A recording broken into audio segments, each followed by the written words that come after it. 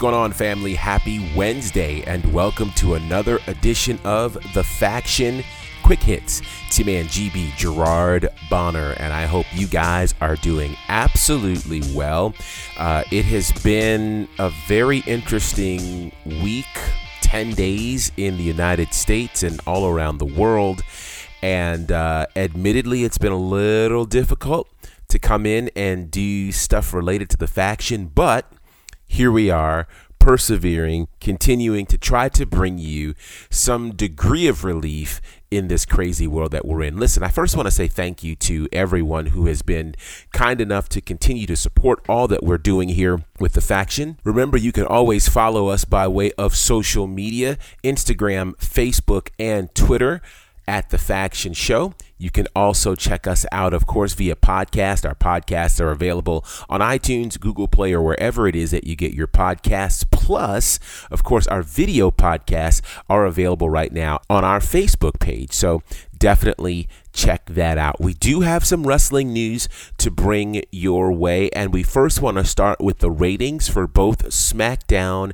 and Raw. Congratulations to SmackDown, whose viewership continues to climb ever so slightly over the weeks. This past week, their show averaged 2.15 million viewers, which ends up being up from the previous week at 2.044 million, and becomes the most viewed SmackDown since the April 17th broadcast, which had 2.187 million viewers.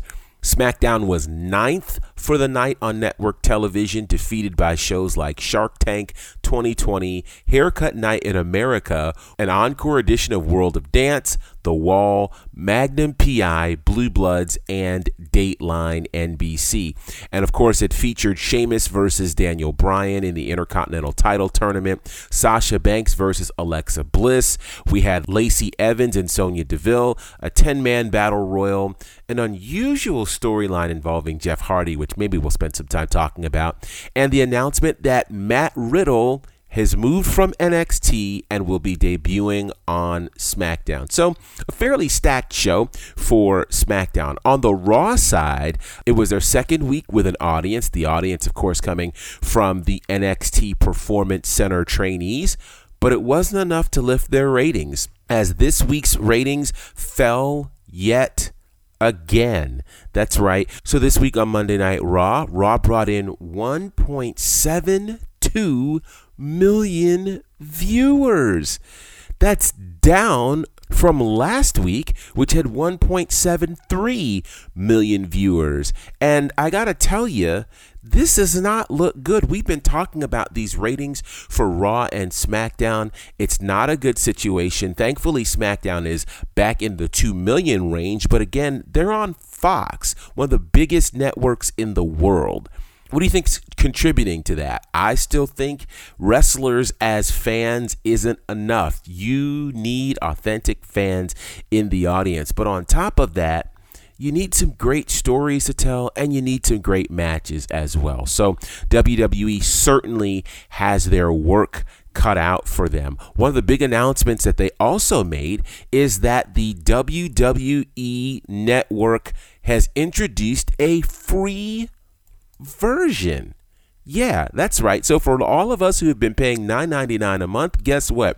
There is now a new free version of the WWE Network. It does not require a credit card. It has over 15,000 titles and new shows, including Raw Talk, which will stream every Monday night.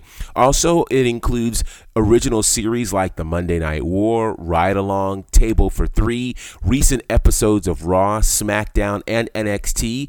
There are select pay-per-views and takeovers that they can check out, and weekly highlight shows as well. What we're really trying to find out is, if this is what the free version has, what will the paid version have, and is there a reason to continue paying for the WWE Network? We'll be sharing more information about that in the days and weeks to come as that becomes available. But perhaps what a number of wrestling fans may or may not be looking at is to see where do their favorite wrestlers and companies stand with all that's happening in the world. Now, I'm just going to tell you right now, not sure where this is going to go, but stay tuned. Don't tune away.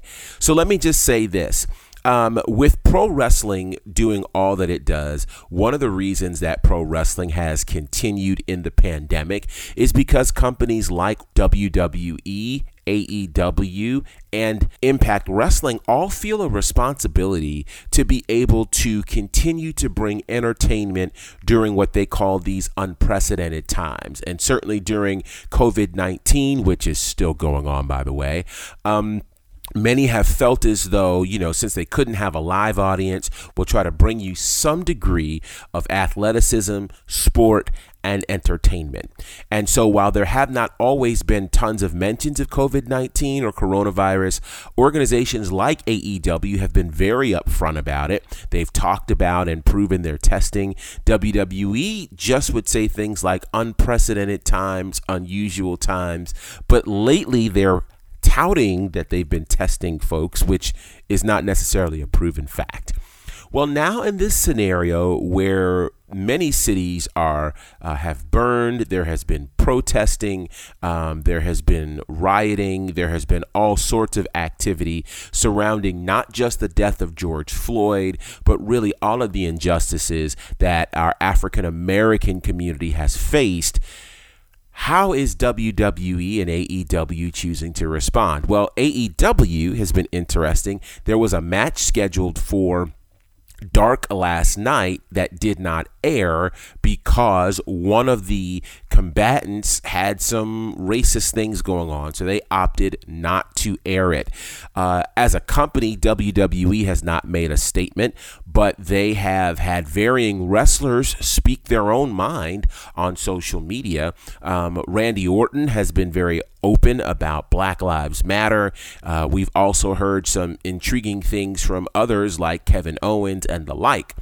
But Jackson Riker from the Forgotten Sons has also been vocal. He's been vocal on the other side of things, praising Donald Trump for all Trump has done for this country and the like. There's an old Facebook post from last year that came out where he had a lot to say in a negative manner, not just about the Black Lives Matter movement, but about how African Americans in general should be grateful. We should watch things like 12 Years a Slave and the like.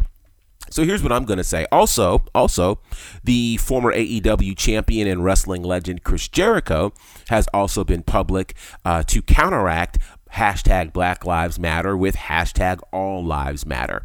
And so while I know we as the guys are going to have a conversation about this later on, so be on the lookout for that, I do want to say this. I think wrestlers, just like athletes, entertainers, and everyday people, are going to be vocal about which side of the fence they're on.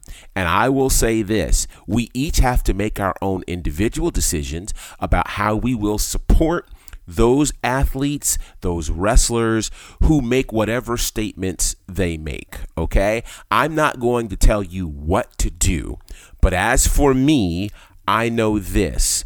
I'm okay with, all of us being on different sides of the fence in certain arenas, in certain subject matter. But when it comes to a scenario like what's happening in our country, if a performer cannot acknowledge what's happening in this country and the impact that it has, not just to me, but to fans that look like me, which happen to make up a solid percentage of pro wrestling fans.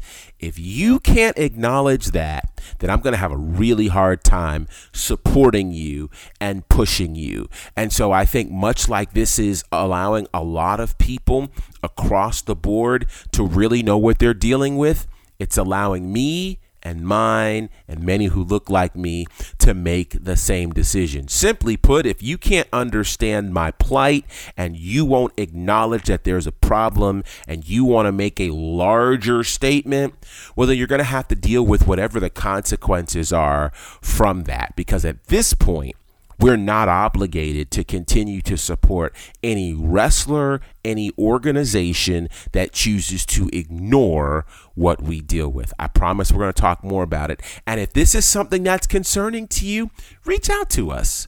I want to hear what you have to say. And I'll go so far as to say this. Well, no, I'm not going to say that.